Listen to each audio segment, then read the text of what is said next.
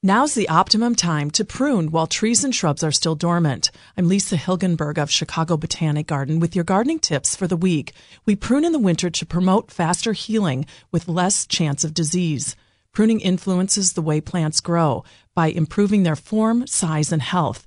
It's far better to carry out a regular pruning schedule each year than to leave it until a major tree renovation becomes necessary. Have a clear purpose in mind when you prune a plant.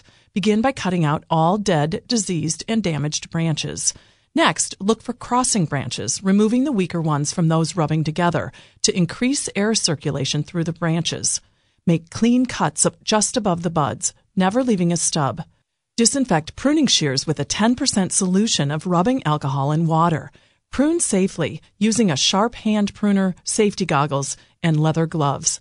For more tips, click on the podcast tab at WBBMNewsRadio.com. I'm Lisa Hilgenberg for News Radio 1059 WBBM.